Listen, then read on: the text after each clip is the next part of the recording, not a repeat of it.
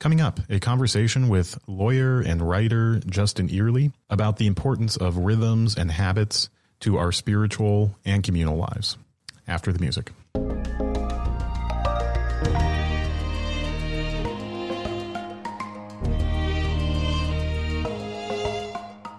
Welcome to the Upwards Podcast, an initiative of Upper House on the campus of University of Wisconsin-Madison. Through conversations with thinkers, scholars, and leaders, we explore the life of the mind and the questions of the soul to enrich our university, our community, and the church.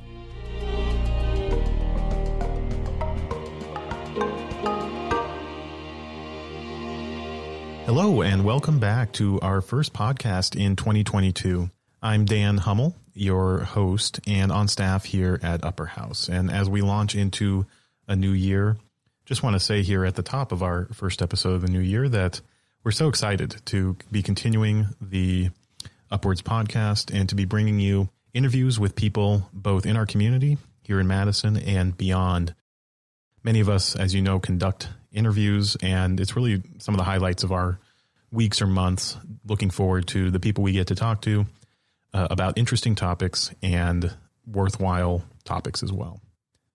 So our episode today is one that maybe makes sense to talk about here at the beginning of a new year.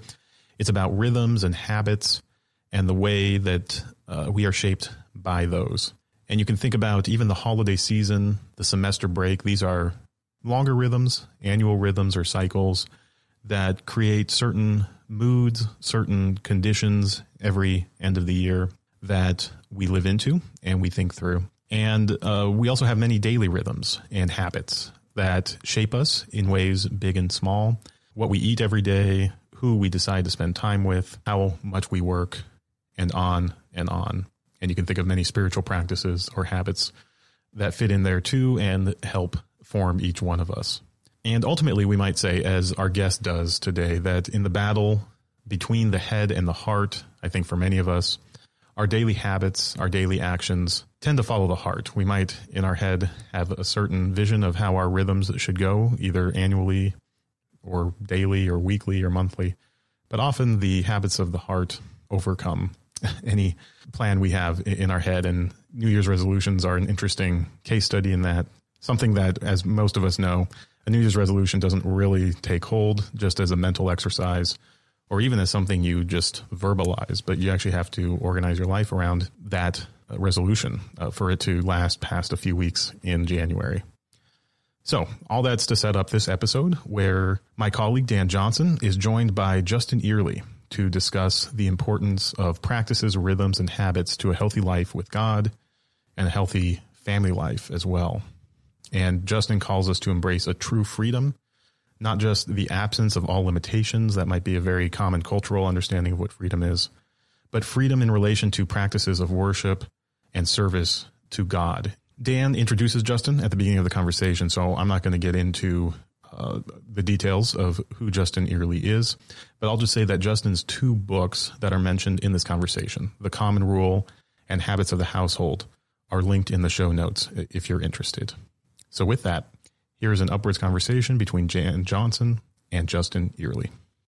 Well, hey, welcome to the Upwards podcast. My name is Daniel Johnson. I'm the Director of Technology and Digital Promotions here at Upper House. We have Justin Earley on the line with us today, and he's the author of two great books, The Common Rule, Habits and Purpose for an Age of Distraction, and his brand new book that just came out this fall, The Habits of the Household, Practicing the Story of God in Everyday Family Rhythms. So we're so excited to have Justin here. Hey, Justin, we would love for you just to share a little bit of your background and your story. You have a very interesting story with your law practice and this journey into being an author. We'd love just to get a little bit of your background as we start our conversation today. Yeah, absolutely. Thanks for asking, Daniel. Excited to be here. I am, just to start, a corporate lawyer, which is a fancy way of saying a business lawyer. I write contracts for people. That's what I do for my quote unquote day job. But I feel like my real life vocation is much more broad and intertwined than that. I write, I speak. I'm a father to my 4 boys, a husband to my wife, Lauren, and a friend to my community here in Richmond, Virginia. So all that is sort of what comprises my mission in life. And I see it all very missionally. So it's a complicated life sometimes doing the authoring and the lawyering, but it's also really, really satisfying. So happy to dive into any or all of those if you want more on that. That's great. Tell us a little bit about, we talk a lot about work, faith kind of integration. I know that you've written a lot about that. Just how you think about that as an author, but also as a lawyer and kind of the calling between those two and the tension between those two. This is one of my favorite things to talk about. And it's hard not to write more on it in the books that I write, because I haven't written any book on work or vocation or calling yet. But it's been a really big part of my story, because I was an English major at the University of Virginia, who then decided to go be a missionary in China, who 5 years into that had a calling experience where I felt truly called by the Lord to come back to the States and become a missionary in the field of law and business, by which I mean sort of live missionally, try to see the truth of the gospel brought to bear within the realms of business and lawyering. And so I've really moved from key places in my life, from being a student to being a missionary, from being a missionary to being a missional lawyer, all around these senses and urges of the Lord's calling. And some of them haven't been as clear as others, but they've all been really motivated by the idea that I'm doing what I'm doing because the Lord of the universe has called me to do that. And I see that in my parenting too. So as I work them together, sometimes it feels disparate, as in my clients don't necessarily care about my publishing deadlines, and my publisher doesn't necessarily care about the deal that one of my clients is trying to strike with another business. They can tug on each other in terms of time and obligation. And I think that's true for anybody's life. We all feel like we have these silos of life that compete with each other for time and energy. But on the other hand, missionally, I see them as really, really synergistic. I feel like, and I wrote in the Common Rule, that my vocation is one of words. I try to use words to change things, and that might be negotiating a deal for a client and getting people to say the magic word of yes, the contract is done and agreed, or the deal is closed, or writing books or doing a podcast like this, where I think we're doing something much more powerful than we sometimes give it credit for. We're putting words into people's lives that are creating new thoughts, new realities, new possibilities right now. It's very incarnational, God-like, image of God bearing business. So we're trying to put words into the world that change the way people think and then act. Our small mimicking of Genesis, I think. So weaving them together will be a lifelong challenge, but I'm deeply in love with the idea of using words to change the world in all sorts of places. Absolutely. Absolutely. That's great. Well, I want to talk a little bit about the Common Rule, and actually both books here, but what is the problem you're kind of trying to solve between these two books? What have you recognized as in culture that you're trying to dive into in the framework between both of these books? They are both books that were written out of my own personal crises. So in one sense, the problem I was trying to solve was the problem in my own life. And yet I think in both of them, probably wouldn't have written a book about it if I didn't think like other people were struggling with it too. So in the Common Rule, well, both of these books, to be clear for any listeners, are on the ways that habits form us spiritually. That's true in all my writing so far. And the problem I'm trying to solve is, how is it that otherwise sincere followers of Jesus are nonetheless racked by their busyness, their mental stress, their depression, their anxiety? How is it that we can become such people of angst while we're professing a gospel of peace? Maybe put more succinctly, how does the head get so far from the habit and the heart? And that's the problem I'm trying to solve. How is it that we're formed so deeply by our habits and usually don't even know it? For me, this was not an abstract issue. What happened to me is, after I came back from being a missionary in China and dove into law school and lawyering, as I said before, with all the fervor of a man on a call, I did not think, nor do I think most people think, about how the rhythms and the rules and the habits and norms of such an occupation of lawyering were going to change me. I came in to, change it, to live missionally within my occupation. But I found that by unconsciously adapting to the schedule, to the way you have to check your phone, or at least are supposed to check your phone, the way that you attend to emails, the way that you keep adding things to your schedule, the way that you increase your busyness, that you never say no to any obligation, that you extend the evening hours and the morning hours. I think probably anything that a typical college student is also struggling with in some sense. This is a white collar, academic problem for sure, but a broad problem in the West, I think, that we continue to live beyond our limits. I ended up having a serious collapse from anxiety and panic. I didn't even know what it was at the time, but I found myself unable to sleep. And it got really bad. It got so bad that I was either taking some pills, sleeping pills, or having a few drinks just to fall asleep in the evening.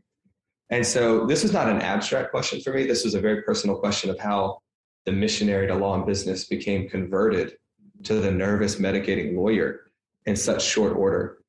And what I found, which was not an easy solution, by the way, this took years. So I'm sort of summarizing it in retrospect.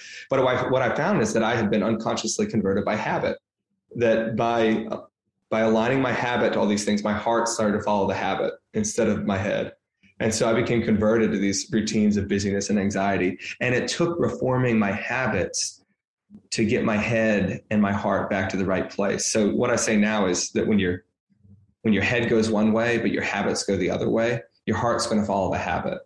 And for disciples of Jesus, this really just means that to be a full disciple, and you'll find this in the scriptures, to be a full disciple, you need to align your head and your habit to the heart of Jesus. That's really what following Jesus means. It's not just a head project. It's an embodied whole life project. But I had missed out on the habit part. And that's what I write about now, both in the Common Rule, which is more about individual, still communal, but personal practices.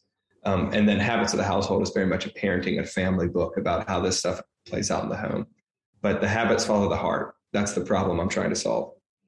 So I just want to camp out on the Common Rule for a second. The Common Rule, kind of what is the underlying principle there?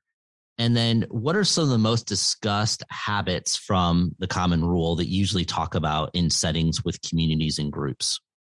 I'm going to stick on the first question for a minute there, because I think that's really important. I open the Common Rule with a section, an introduction, where I tell the story I just told you, and then explain some of the principles underlying it. And it's titled Discovering the Freedom of Limitations.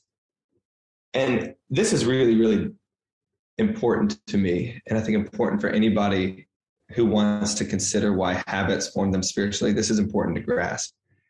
I think the operative principle here is that most Americans have a completely incorrect idea of what freedom really is.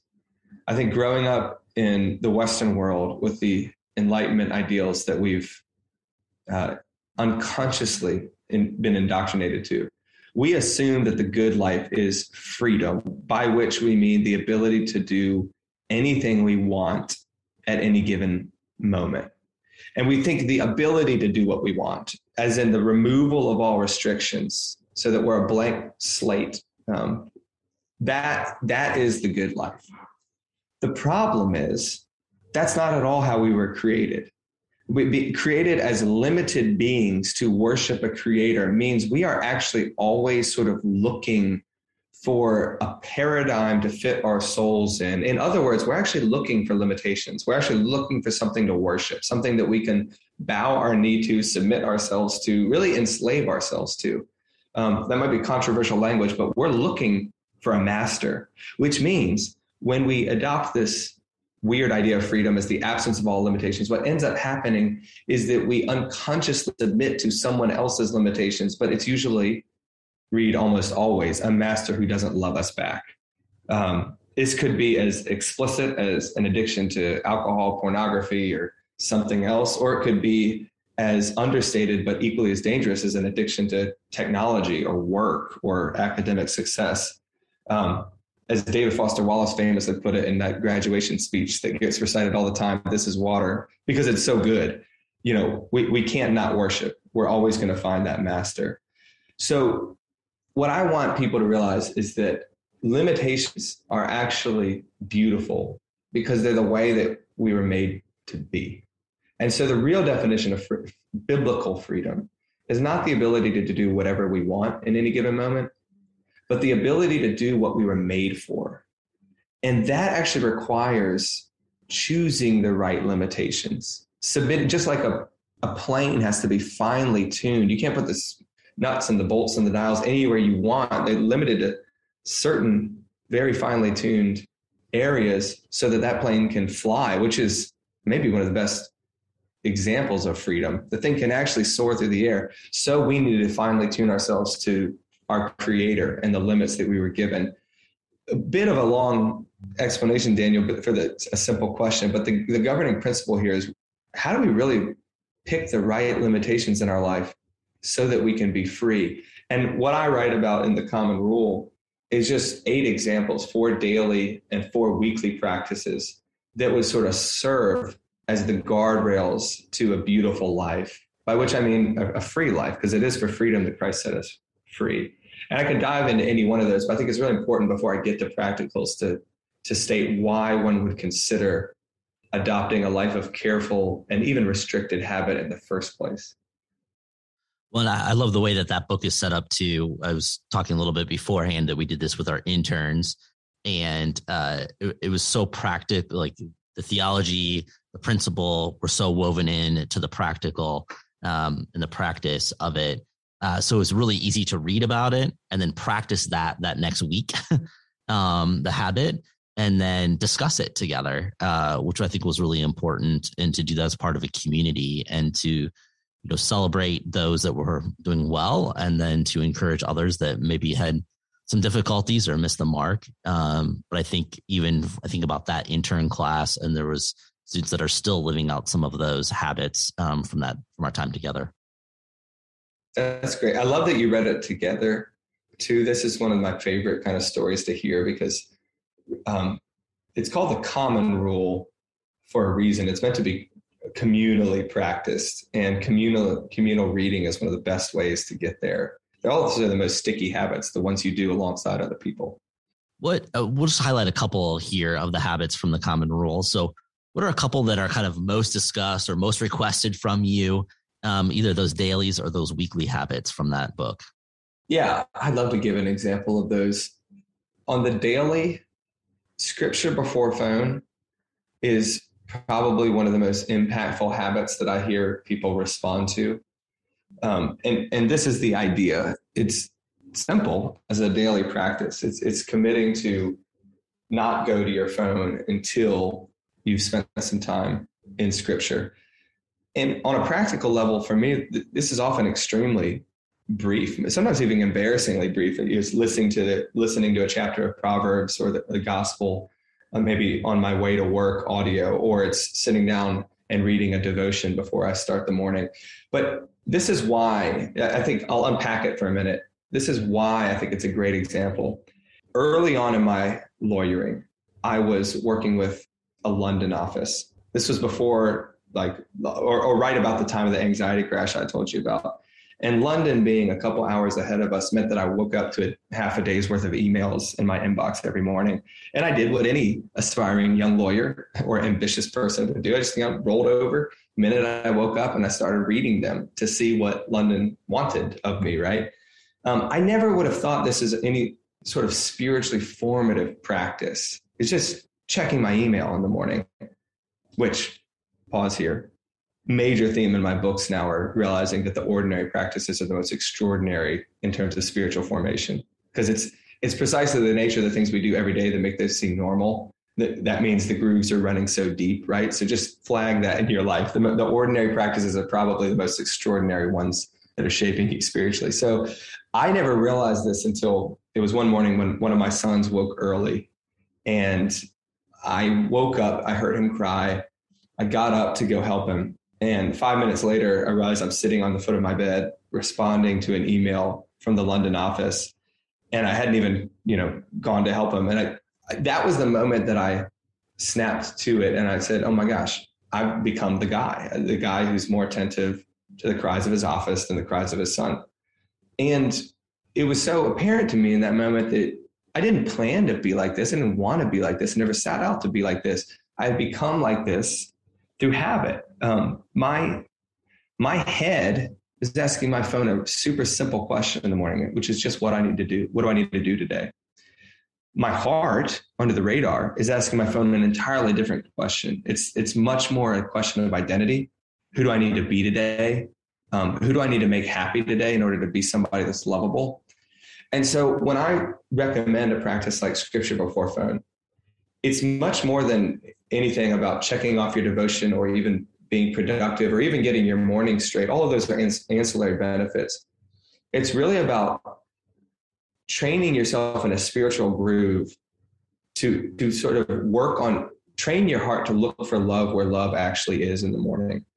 And then when you find yourself full of the love of God, which is the theme of all scriptures, that's precisely the kind of thing that will turn you loose to the world to then go love people through your email inbox or through your social media, or through your academic work that day, or through your job, through your parenting, whatever it is.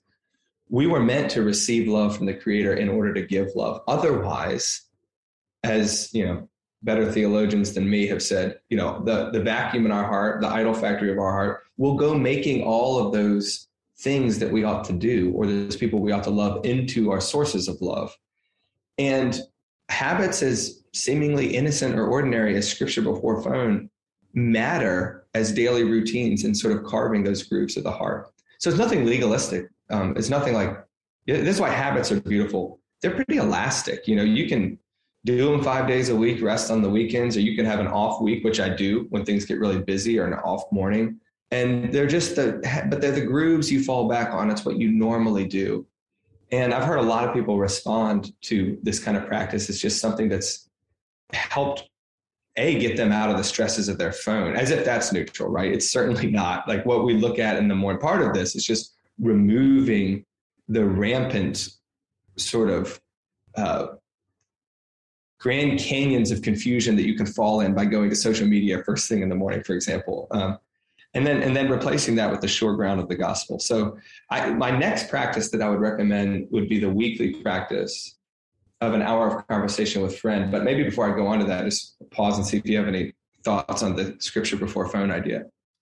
Yeah, I love that. I mean, I think even removing the device from your bedroom kind of eliminate some of that. And, that was a big conversation that we had with our interns, right? It's like they're using it for their, alarm clock and everything, right? Like research is showing they're falling asleep, right, with it in their hand and whatnot. And so it was really interesting to even have a conversation about like, okay, what if you even removed this device even from there? And so then it's actually not even a temptation then in the morning, right? Like you can grab other things and dive into scripture before you even jump into that. And I think that was a really helpful tool for myself and for others. So, yeah. And once you get the idea, you see these everywhere, which is why a lot of the other daily practices and weekly practices are about technology, because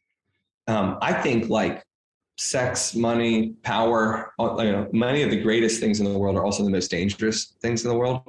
And I think that's true with technology. So I'm on my phone and computer a lot. It's not to be a Luddite about anything. It's to put it in its proper place, as Andy Crouch has written about. I love that phrasing, put it in its proper place.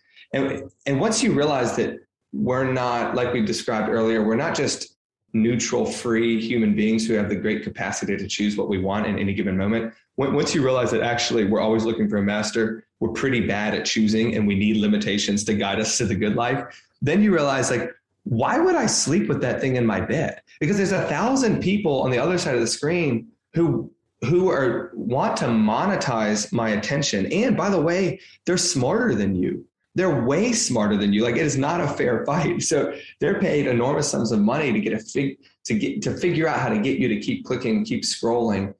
And to fight back, we need to fight this sort of fire with fire. The battle of attention is fought through attention, not just by thinking to yourself, I really should use my phone less. No, it's thought through. They're nudging you all the time through likes, alerts, notification, buzzes, rings, dings, like literally, none of those were metaphors. They're things that they do to get your body's attention. And the things that we can do back is put counter nudges on them. Like, it's not going to be in my room after 10 p.m. or I'm not going to go to it in the morning until I read scripture. Or one of my other practices that's really important for me is I'm going to turn it off an hour a day in the evening. For me, it's during family dinner. These things, nudges are really important when you understand that you're not in neutral territory, because you're going to be moved by nudges.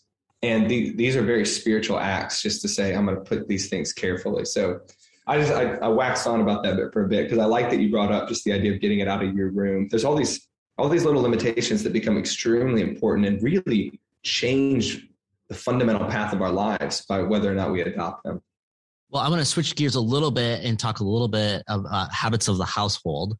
You kind of set up the book with the gospel liturgies.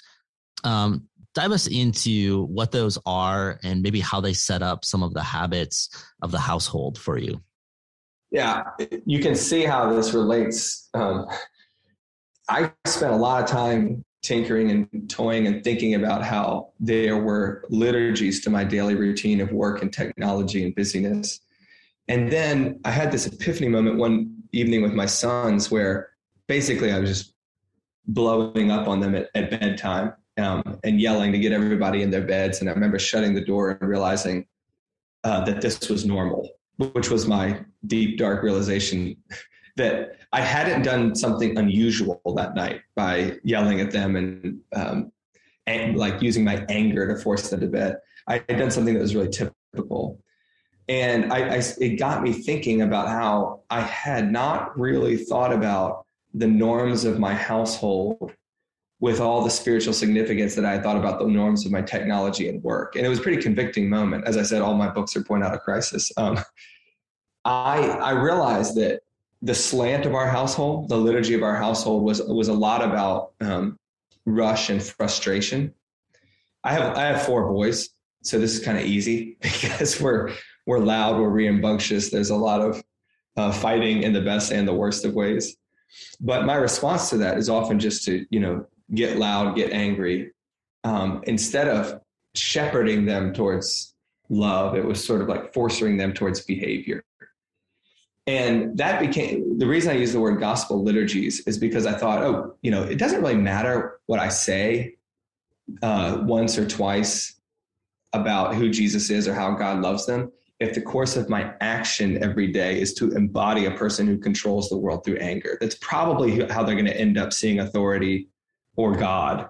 So I started thinking about what are the different routines that I could put into place, not to control their behavior, but to try to interrupt my knee-jerk reactions to these situations so that we could have rhythms in the household that were more oriented towards showing the grace, the patience, the compassion of God, rather than the knee-jerk anger and frustration of me. So these are, any talk of gospel liturgies as habits of the household is as much about the parent as the child.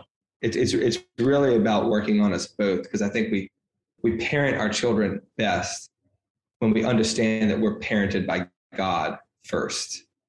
So that's where we're going with gospel liturgies and habits of the household. So a few of my favorite habits of the household were screen time, marriage, work, and play. And I was wondering if you wanted to pick one of those from the list and kind of speak into some of the habits that you outlined in the book. Ooh, that's a tough choice. I think I'll go with work because it ties together some of our conversation and maybe applies to people who aren't parents yet. As we talked about earlier, I think work is one of the most sacred and spiritual parts of our life. We don't fully reflect the image of God when we think that work is just something that we have to do in order to get to worship later that night or, on Sunday. And I think until we see work as fundamental to who we are, we don't we don't get who we are in God. We certainly don't get who God is, who loves work, by the way, who invented the whole idea, who made us to spend the vast majority of our lives working. So I think I've thought so much about how work is so sacred and important in my life. But then I look at my kids, and you could, if you don't have kids yet, substitute your roommates or your friends. They don't necessarily see at all what I do in my work life. Like, I mean, how many people listening would be like, I don't really know. Like, if I ask you, what does your dad do? You're like, well, he's a consultant, or he researches something about engineering. It's very possible to have no idea what your friends or your parents do.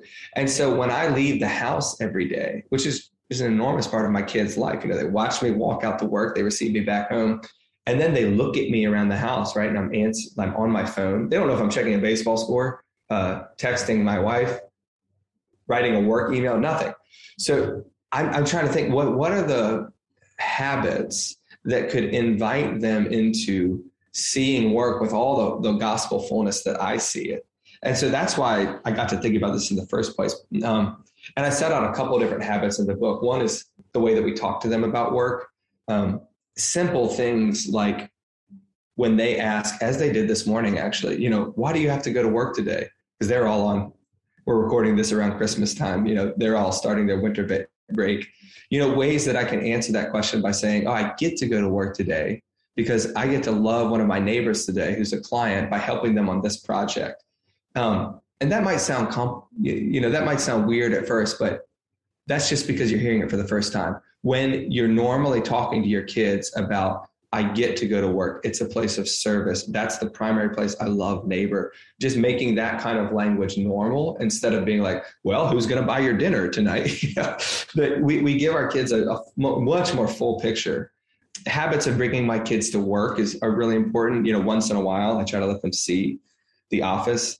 And then here's the huge one for me, and this should be really applicable to parents and roommates. Inviting them to participate in the work of the house, so as there's two things going on here, so as to, one, dignify the other half of work, which is household labor, which in a parent relationship, one of you is going to carry the burden of it. It's most likely, at least in the younger years, going to be the woman because of all the attendant requirements of biology. And one of the things I want to do is dignify my wife's world of work, which is as hard, if not harder than mine. And yet the kids aren't necessarily, they're like, they'll ask me a question like, why doesn't mama work? And I'm like, oh my gosh, if you only knew how much. And so inviting them into dishes, into laundry, into things that even young children can do, not only shows that this is everybody's work, this is dignified work, but it's also, this is the work that's required to live in a beautiful community. And so, one, thank the people who do it for you, and two, help them and start to become the kind of person who participates. Why?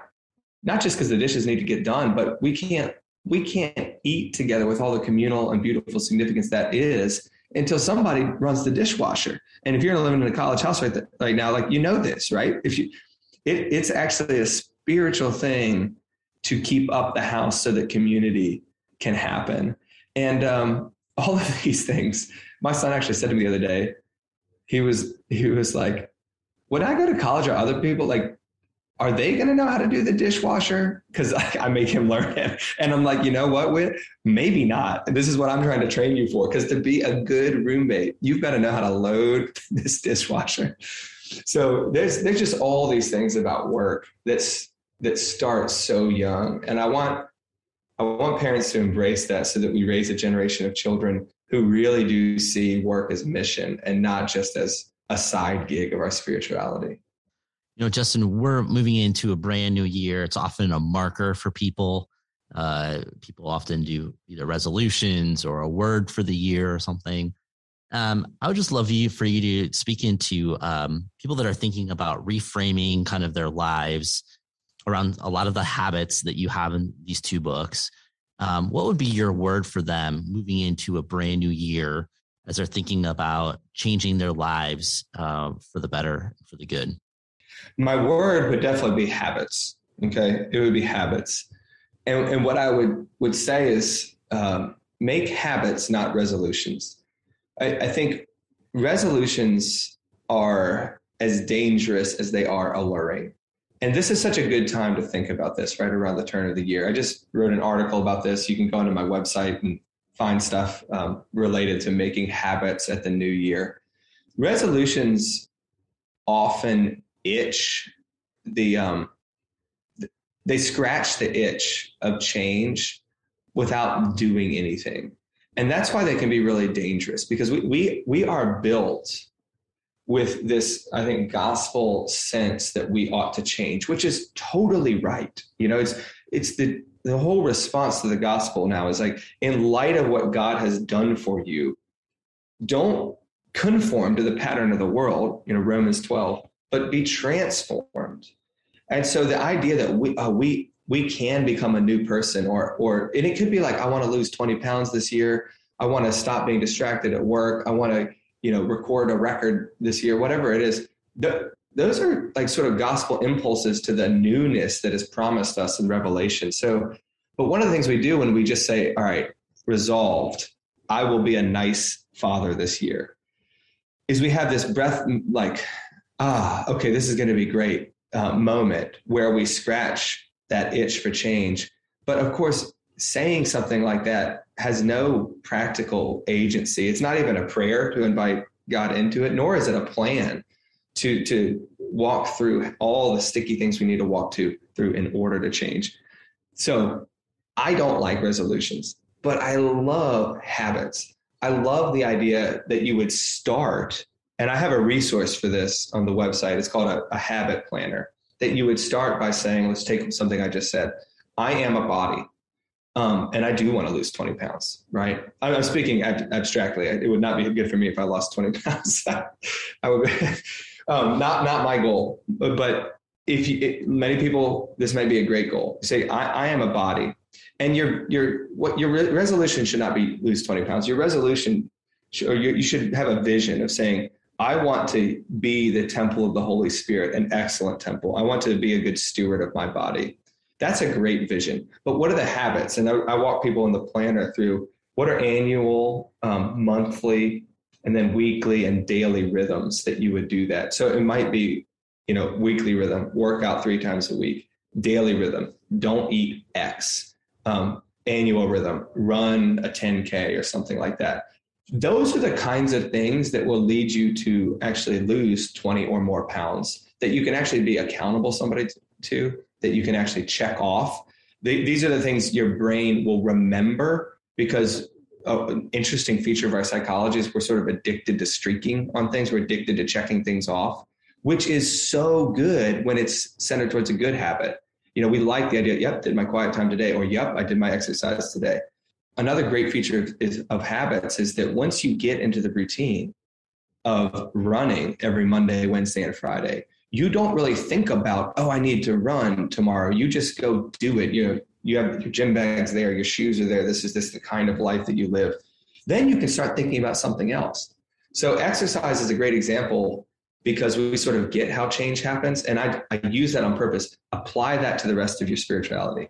You aren't going to become a more devoted disciple of Christ just by saying so. You're going to become it by practicing the spiritual disciplines in community. So in the habit tracker that I offer people, I suggest roles of like, think through your discipleship, think through your stewarding of your finances, think through the ways you study, and write out daily and weekly habits that actually move the needle on that, and then go share it with somebody, be accountable. These are actually incredible times and incredible ways that we can really embrace sanctification. So don't waste your sanctification on a resolution. Make habits. Great. Well, Justin, we're ending our conversation, our time together. Is there anything that you would want to reiterate or highlight with our audience from our conversation today as a final word? Yeah, I just use some words like sanctification and changes the gospel response to what Jesus has done for us. I'd leave everybody with that. I think it's really important, if you have fears or concerns bumping around in your head right now, guilt associated with your own habits, or a concern of legalism of creating new ones, just remember that this whole conversation takes place after the death and resurrection of Jesus Christ, that none of our habits are going to change God's love for us, period.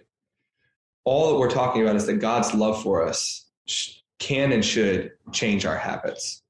So this is all centered around the idea, to the extent you understand the gospel, you ought to conform your life. You get to conform your life. You are now free from the shackles of your old slavery to conform your life. So what is burdensome and legalistic is to continue living the way that you are living, because you are a legal slave to an unknown master. What is freeing is to take on the light burden of Christ and say that I'm going to conform my life to the pattern that he has given me. That is sanctification. That is not legalism. And that is a worthy project, because you will become more, not less free. You will become less, not more legalistic. So I would encourage everybody to realize that the gospel is fully present here. This is because of the love of God that we do any of this.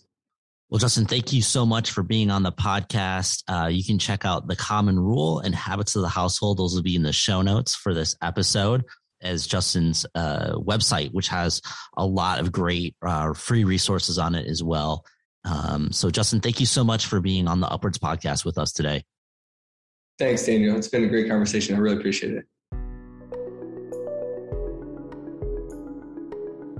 The Upwards podcast is supported by the Stephen and Laurel Brown Foundation.